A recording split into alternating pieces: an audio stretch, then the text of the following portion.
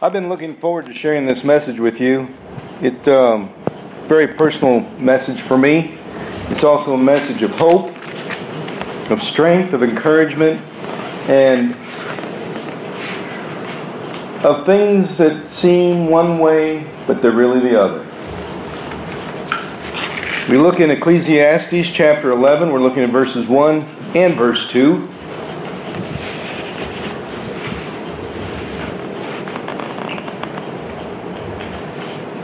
In our Old Testament, it's a couple of books past the Psalms, if you're looking for it. And we begin there in chapter 11 at verse 1. These are the words of King Solomon. Cast your bread upon the waters, for you will find it after many days. Give a serving to 7 and also to 8, for you do not know what evil will be on the earth.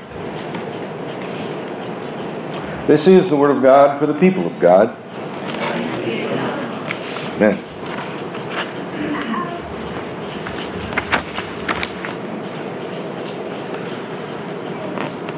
I've seen people who are happy, and I've seen people who are not so happy. Work with a lot of folks who forgot how to be that way, lost something, and invariably, in each of those situations, there's one thing missing that you couldn't tell by looking, other than happiness, but something in their life that wasn't there. And they couldn't figure it out. And they, even people who have great amount of possessions and own a lot of things can have this missing. No matter what you own, you can have it missing. And you say, well, if I have everything, then what would be missing, correct? Well, sometimes we look at our lives and we say, what makes me truly happy? What makes me thankful? Today we're going to talk about that. We're going to talk about what change in our lives happens when God comes in. And it's not something that I think is real difficult to understand. It's not something where you have to dig deep. It's a very, very simple concept. So I'm going to keep it real simple today, but I'm going to share with you this very true statement. That the Word of God is true, that Scripture cannot be broken, and that what God sends forth in His Word will not return empty. It says in our Scriptures, God's Word never returns void. God's Word never comes back without doing what He sent for it to do. Jesus even spoke at several occasions about this is the Scripture which cannot be broken, so it must be fulfilled. Scripture is being fulfilled in our lives, especially when we walk according to the precepts, the principles, and the promises of God. Amen? Amen. God works through that, right? And so we want God to do what He intends for Himself to do with His Word in us, and we have a part in that.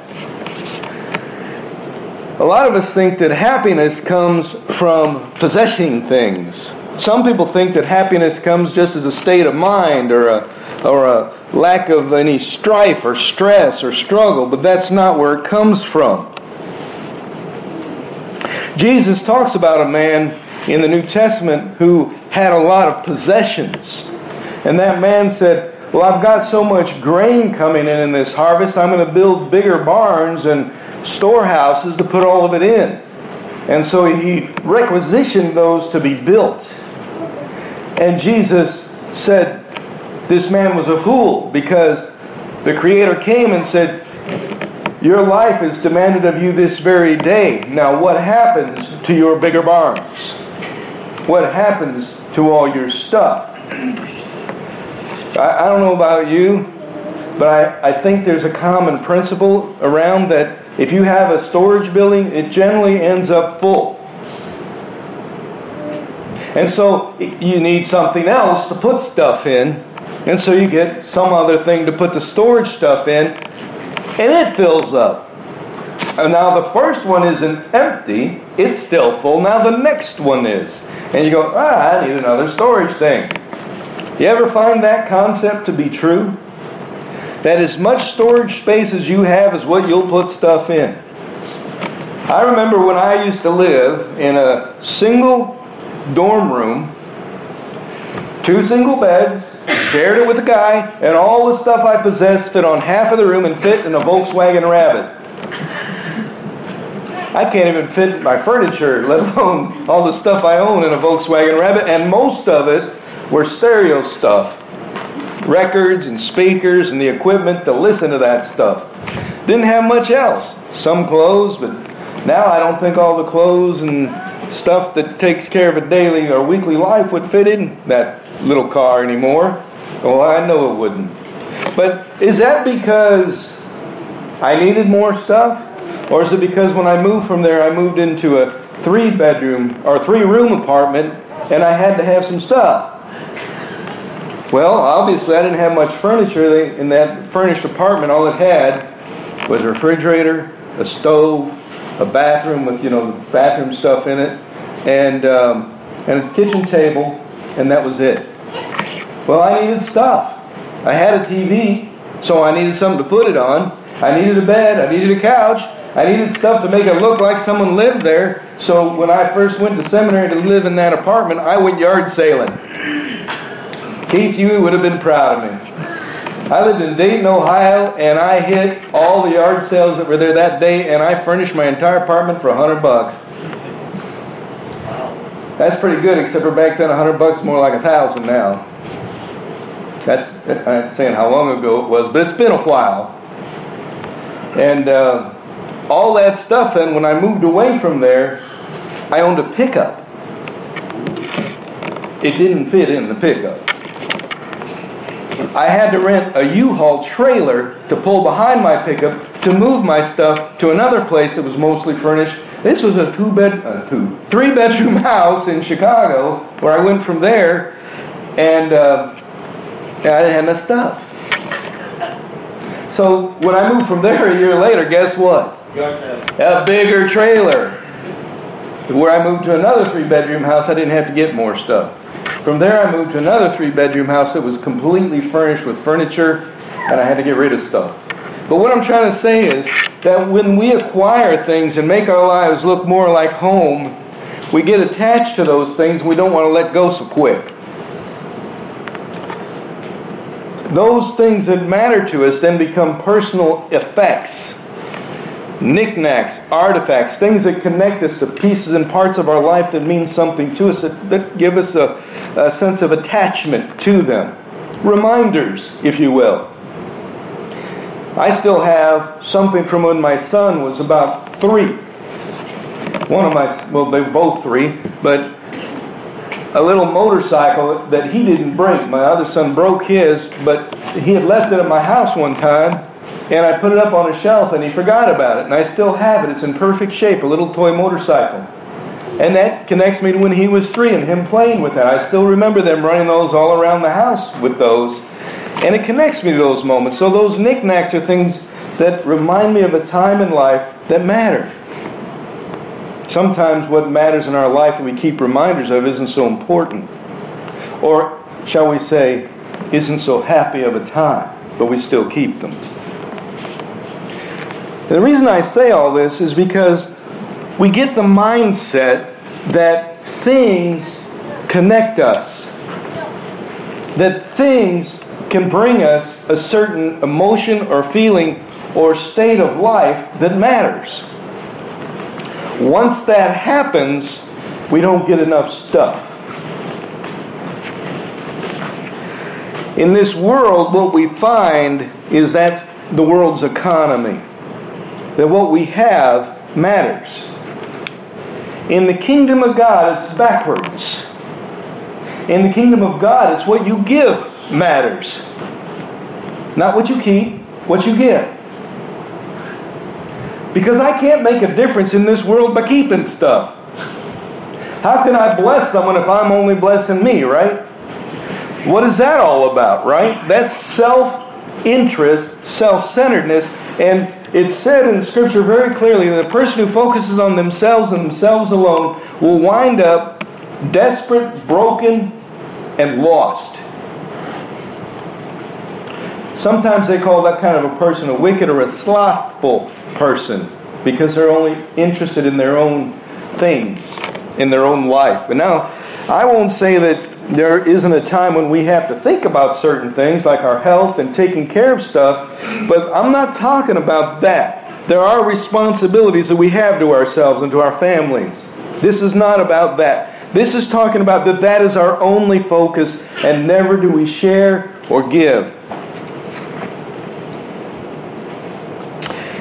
You know, in kindergarten we had this rule. I don't know if y'all had this rule, but we did, and it was this: share and share alike. Share. Let everybody play with stuff. Don't hoard it all. So everybody got to share all the toys in the classroom. Nothing belonged to anybody. And if someone wanted to play with something, you couldn't tell them no because it wasn't yours to tell them no.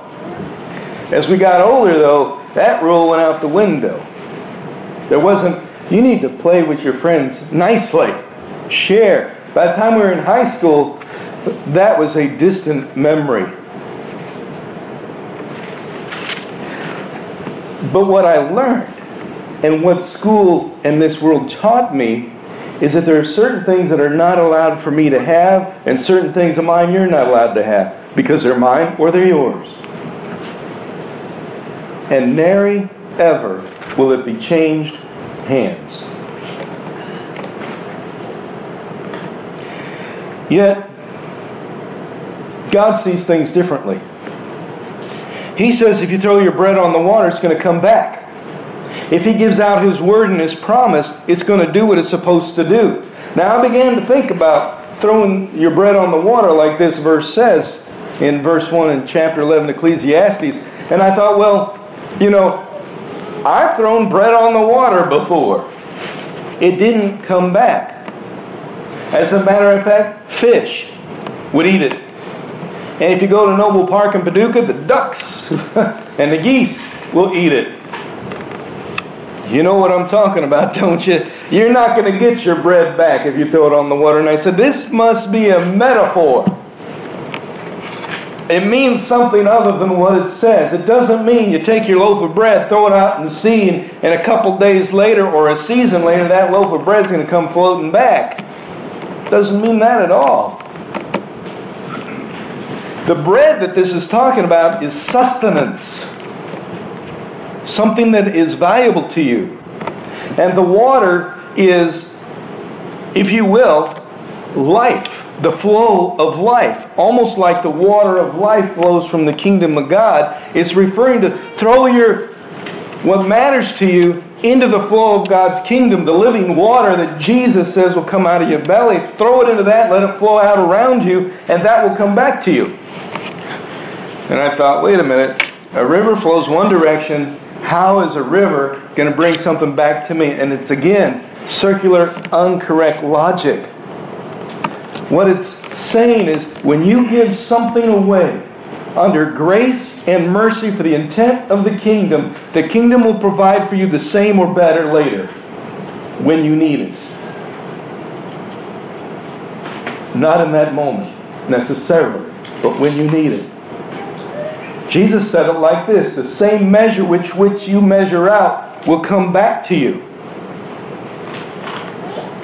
So if you measure out a little will come back. But it won't come back from you. That's what I like about this promise. It says the sustenance you put out there will come back to you, but it's not coming back from yourself and your own sustenance. It's coming back from God. Now, listen to this. What if you give God maybe 5% of your life? Well, God's going to give you back 5% of His. I don't know what that looks like, but 5% of God must be a lot. I don't know. But what if you gave 100% of who you are into the hands of God and threw yourself into God's mercy and grace like that? Scripture says He's going to give you all He has to you. And He has a whole lot more resources than we do, doesn't He? Sure He does.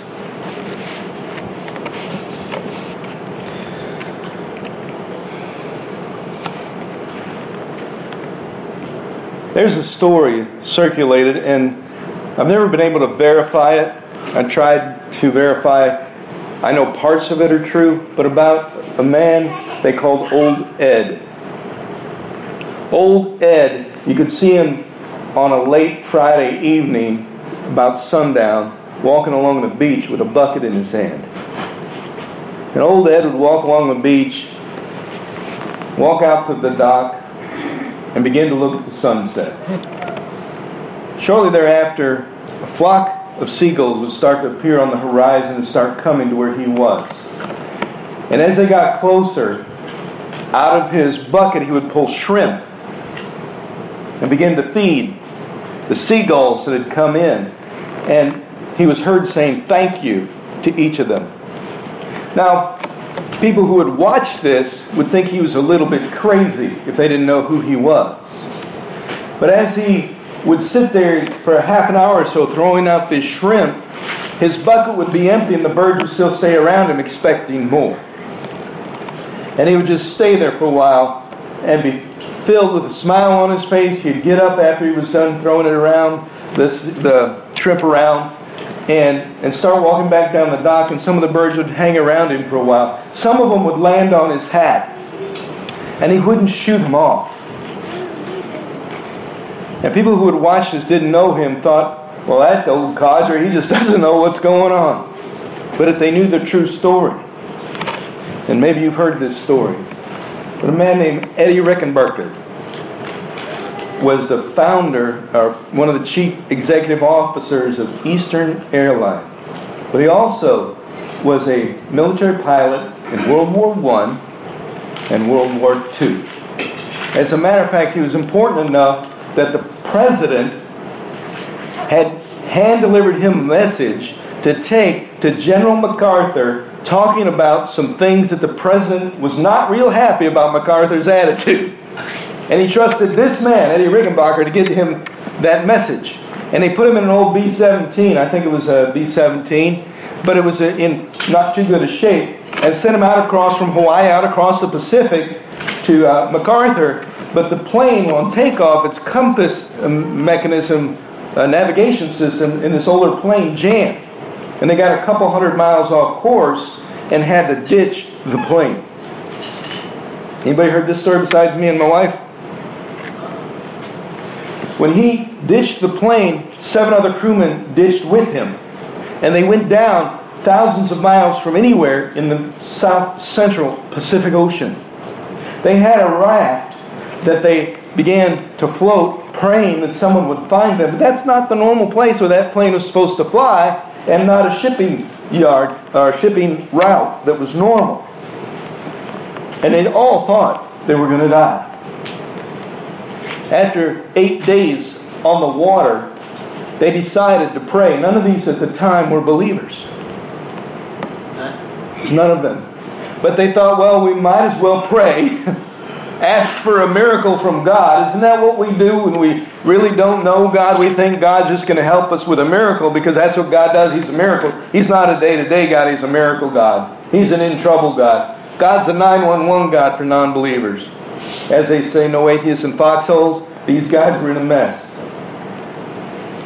All about dehydrated, hungry, and they prayed for a miracle. And it says that Eddie had his hat on, and he pulled it down over his head, and laying there, he felt something on his head. And after a while, he discerned that it was a seagull. Now, this seagull was several hundred miles from land. No reason that thing should have been there. Not at all. And he slowly moved his hand gradually and captured it. And they ate that seagull and used parts of it for bait to capture fish and to eat. It saved their lives. It was 24 days they were in that raft before they were rescued. Because of that one bird, they made it. And so every Friday, he walks along the beach. He ended up dying at age 92. He would walk along the beach of that dock, and he would say thank you to those seagulls for the one that saved his life. And he wanted to give something back to them out of the life that he had. Now, I'm not a seagull. I've been called a seagull before, believe it or not. Did you know that? Y'all probably don't remember the book, but they used to call me Jonathan Livingston Seagull. But I'm not a seagull. I'm not even the guy in that book. But you're not a seagull either. But if you had an opportunity to save 8 lives, would you have landed on that man's hat? Or you said, no, I'm going to keep flying, trying to find land and die on the process? I got to tell you this. We're all going to die one day. Maybe we'll save a life along the way. And it'll be worth it if we do. But I believe this seagull, if it was us and we had this choice, you're going to fly another 200 miles to find land and you're not going to make it, you're going to die. Or you can land on this guy's hat, rest, and give your life to save his. Either way, you're going to die.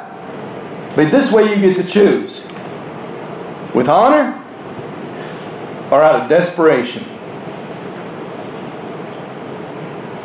I don't know about you, but I pray that you would have said, I'll take the hat. I'll make my life count. So, years go by, and he's constantly thanking seagull after seagull. Thank you. Thank you. Now, what is it that would make a man do that? Is it because he's crazy? Is it because he likes to feed shrimp to birds? Is it because he likes to spend hundreds of dollars every year on this shrimp? Or do you think maybe he's casting his bread on the water?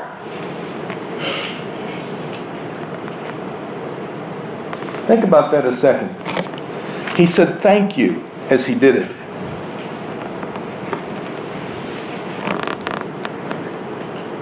The one thing that's missing in life for people who are not happy is the ability to be thankful enough to give something away. In gratitude. Gratitude is the one thing missing in unhappy people's lives. They're not thankful, truly, for what's been done, or for what they have, or who they are. I don't know about you, but I deserved the place on the cross where Jesus died. These are my scars that are in His hands and in His feet. I was guilty as charged for sin.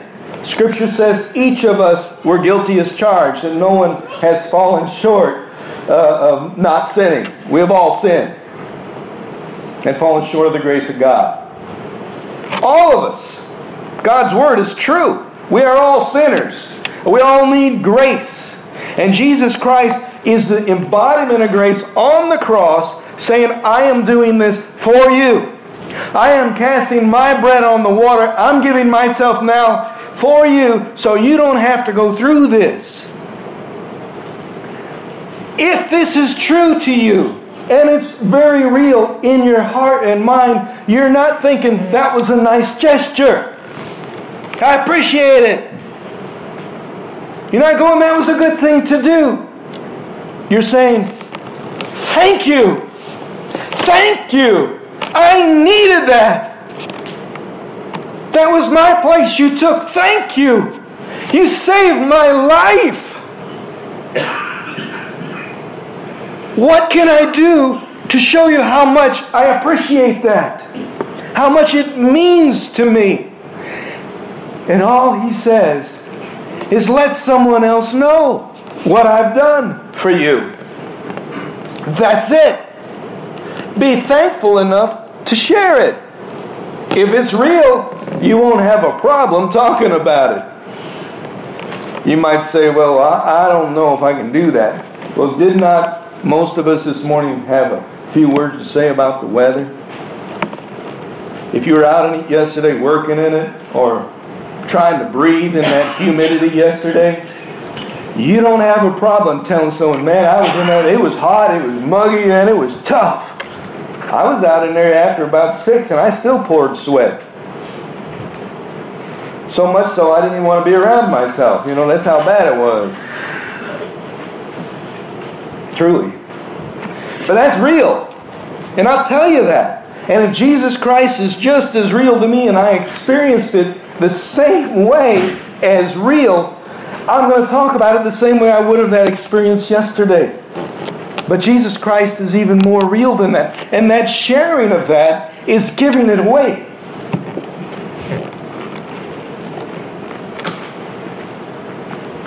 What we've learned, my wife and I have learned over several years working with Celebrate Recovery and folks who have issues, struggles. And Celebrate Recovery, a lot of folks think it's about alcohol and drugs. It's not. 65% of the folks there are there for depression, lack of trust, anger, loneliness, other types of addiction, codependency, you name it, loss. You can think of 1,000 things you can struggle with, and most of those things are there. And what we found is something that really is amazing. That nobody trusts anybody when they walk in that door with their struggle until they know that person's had the same struggle. How could I ever expect someone to understand what I've been through unless they've been through it also? Right? Scripture says Jesus Christ is acquainted with the feelings of our weakness or our infirmities or our brokenness because He was in every point tempted and struggled the same way we did, but He did so without sin. So He knows how to overcome it. But He also knows what it feels like to have those things in life that make us struggle. Now get this. You might say, God, you don't understand. Pastor, you don't understand what I've been through and what my life's all about. You don't get how I feel. But what you feel is actually the pain of your healing getting ready to start when it hurts. And I say this, that this isn't just for you. This is not a self-centered faith. God's going to heal you, and you're going to know you're healed because it's gone. The pain will be gone. And when it's gone, you're going to say, God did that. Because it's gone. I don't know how He did it, but He did it. He set me free from this. He helped me. And if He helped me, I don't know why He did, but if He can help me, I know He can help you. Sometimes we believe enough for somebody else to tell them.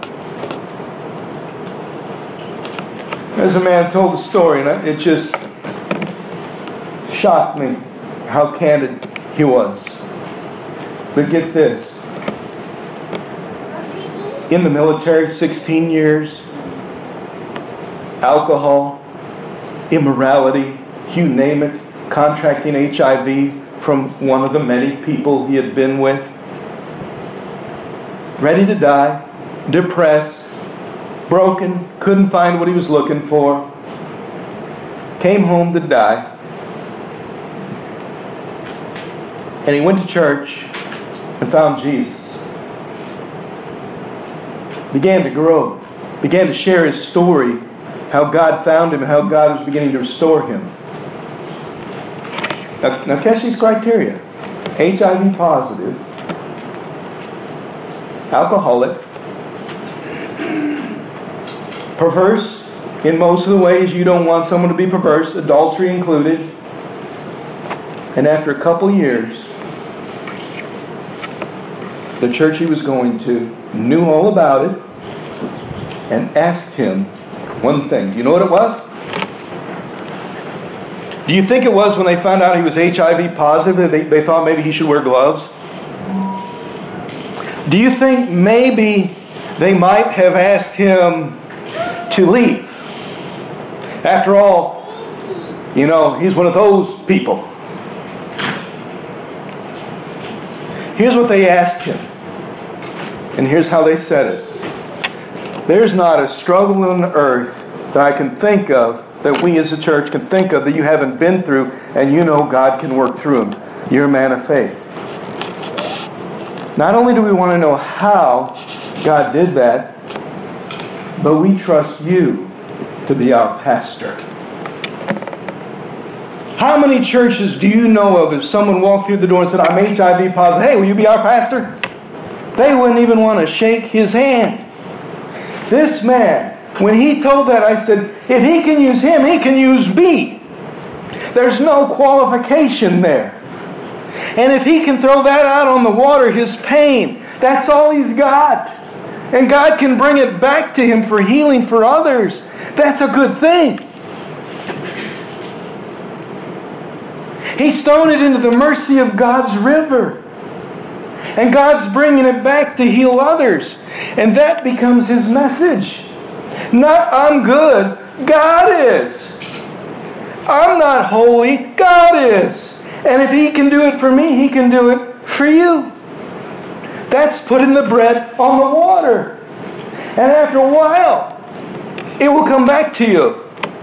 Because there will be a time, sooner or later, where you're hurting and someone will come up to you and say, I know you believe in God, but I just felt compelled to pray for you and help you in this way. And it'll just happen. And you'll say, thank you. I needed that now. And you'll add it, that compassion you got in return, to the list of things God's done for you.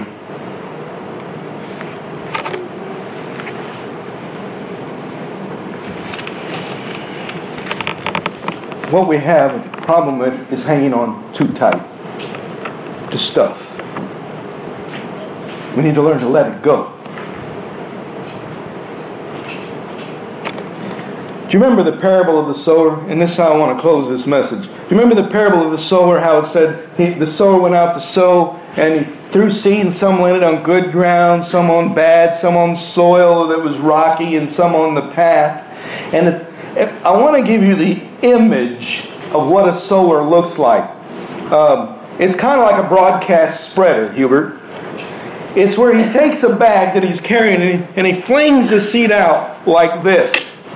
Now that seed doesn't come cheap. It's not free.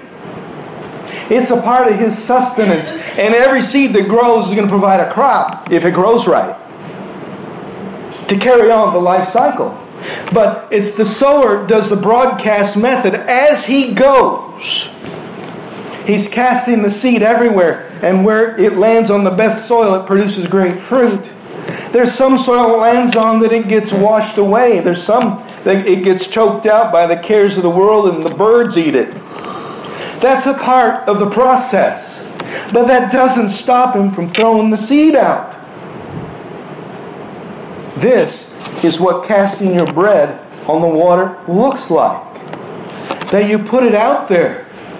And you keep putting your story out there of what God's done for you. It's going to land somewhere on good ground because God's Word will go where it needs to go. It doesn't say God's Word will go out and do everything for everybody. It says it will go out and do what God intended it to do. Not what you wanted it to do, but what God wants it to do. So he says, and I used to think that this verse is all about the verse 1 in chapter 11 where it says, throw it on, after many days you'll find it. But listen to this. Verse 2 tells me the answer. Give a serving to 7 or 8. For you don't know what evil's going to be on the earth, and you also don't know what good's going to be there or where that seed's going to grow. So just let it go. Don't hold on too tight. Be thankful enough to share what God's done for you. If He's blessed you with a bunch, throw it out there. Even a little.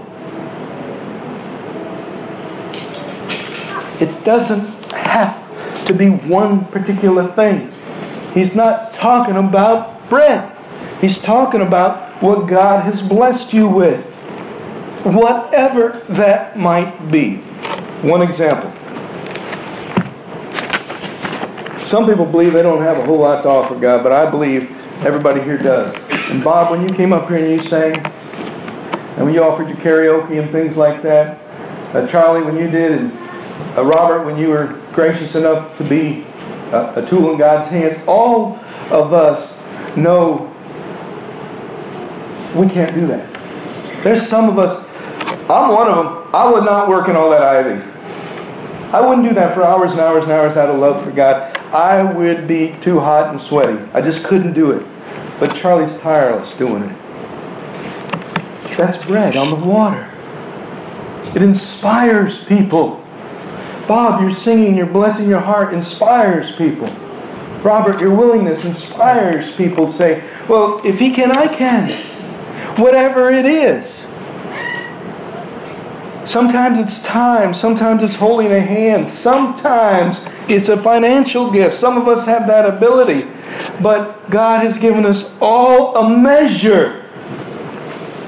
And the measure which we have been given, if we just mete it out, God will bless us back with more. This world says you got to hold on to it and save it for retirement. Got to protect yourself.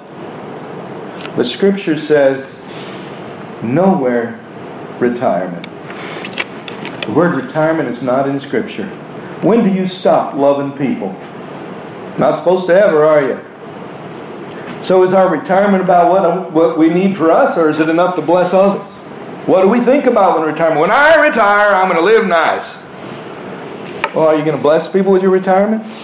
Did you think about that part? This is how the world will tell you it's all about you. God says, put it out there on the water, and He will make it about you when you make it about Him. Would you pray with me?